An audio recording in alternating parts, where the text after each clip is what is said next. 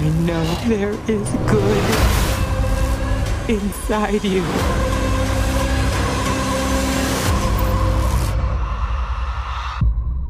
Tori! You're safe now.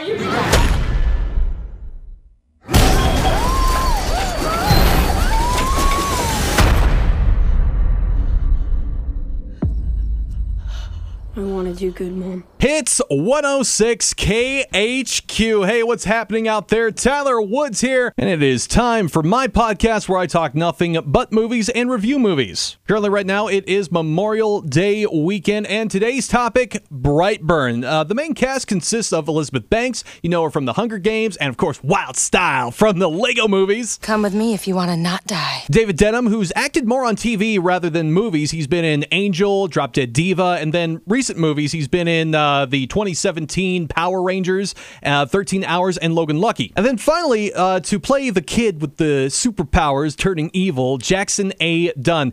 When I looked him up, check this out. Again, we keep bringing up Marvel Avengers Endgame. He is in Marvel Avengers Endgame as Ant-Man when he turned into a kid. Yeah, that's so cool whenever I find out these facts. All right, so this is a Sony Pictures film, Brightburn.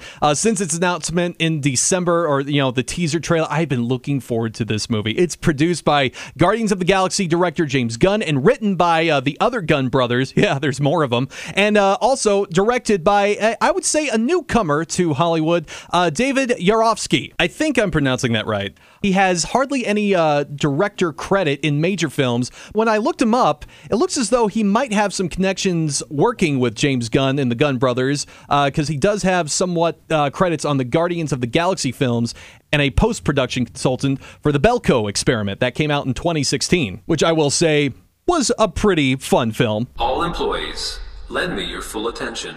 Hey, it's Jesus.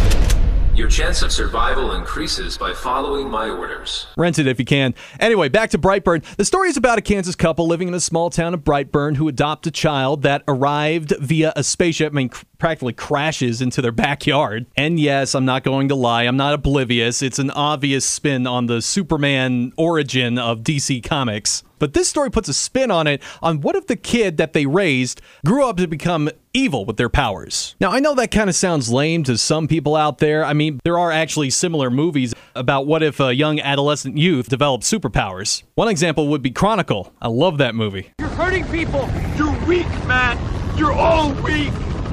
Andrew, I'm stronger than all of Andrew, this. listen to me, okay? Just, I need you to listen. Just focus for a second. Do not tell me what to do. But I found it a fresh experience in theaters. The cast act well for such a simple, straightforward story. It had me feeling on some impact emotional scenes. Really good scenes, by the way. And props to the scripting. It does, take some liberties here. This is also advertised as a violent film, and its violent special effects are excellent. I mean, they really wanted this an R-rated film, and the payoff, definitely worth it in the end. But it's also not without its problems. But, they're really all summed up minor that really doesn't make you second guess buying that movie ticket. Its first problem is that it's 91 minutes long, or an hour and a half, a clear indication that it's a matinee film. Another problem was the first act. It started out good, but because of that short run time, I feel as though they had to hold back on a lot of plot points, so there are a lot of plot holes and vagueness. And it really left the first act clunky. It misses that build-up to where the kid starts to suspect he may not be normal. And also subtracted from the plot, who he really is and where he's from. They may have hinted at it in one scene, but not enough for me to be sure.